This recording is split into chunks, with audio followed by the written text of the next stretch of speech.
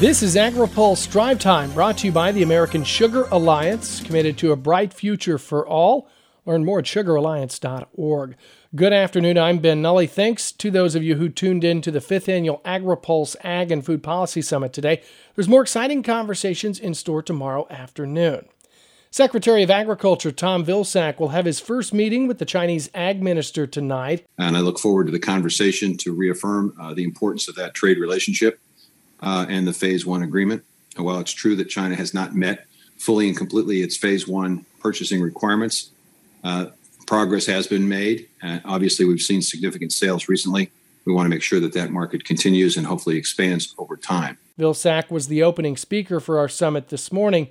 He spoke virtually from his home state of Iowa today, where he's encouraging people to get vaccinated and touting benefits of the American Rescue Plan. Now, for farmers, I think they need to take note of the fact that there will be additional resources provided to families who are struggling so that they're in a position to go to the grocery store, be able to purchase more, to be able to take care of their families. Obviously, if more things are purchased at the grocery store, that means more things need to be packaged and processed and transported and, yes, produced. Vilsack says producers should expect a plan in the next week or so detailing a third round of coronavirus food assistance program payments. House Agriculture Committee Chair David Scott says farmers should not be taken advantage of as policy, government, and industry leaders develop carbon markets and understand how to regulate them. We are going to have a hearing in the future on the carbon markets, because I'm just getting into it myself. But if we don't set some guardrails, I'm mighty afraid that some disadvantages may take place. I certainly don't have the answers, but if we could bring in the folks. But top Republican G.T. Thompson doesn't think the government should be getting involved in these markets. But let me reiterate, I support private carbon markets. I don't think the government should be intervening. I don't think the government would get it right.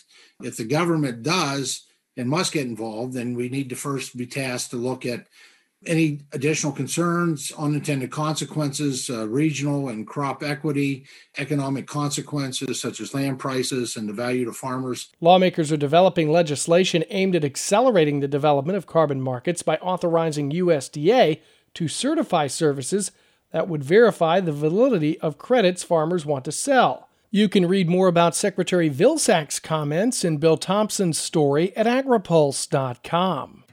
Today's AgriPulse Drive Time is brought to you by the American Sugar Alliance.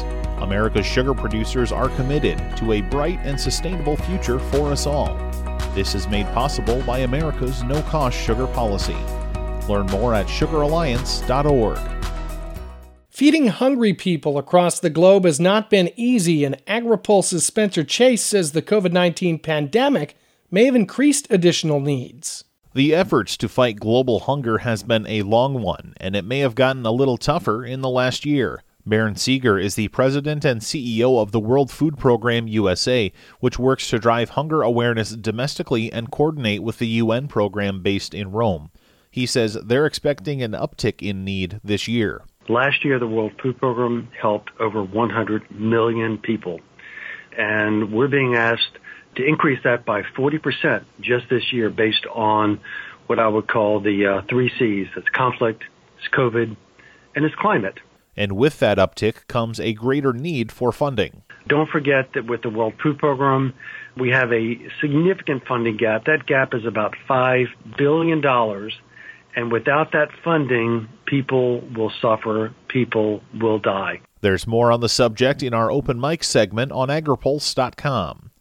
Reporting in Washington, I'm Spencer Chase. If approved, a Canadian rail company would own the first rail network linking the U.S., Canada, and Mexico.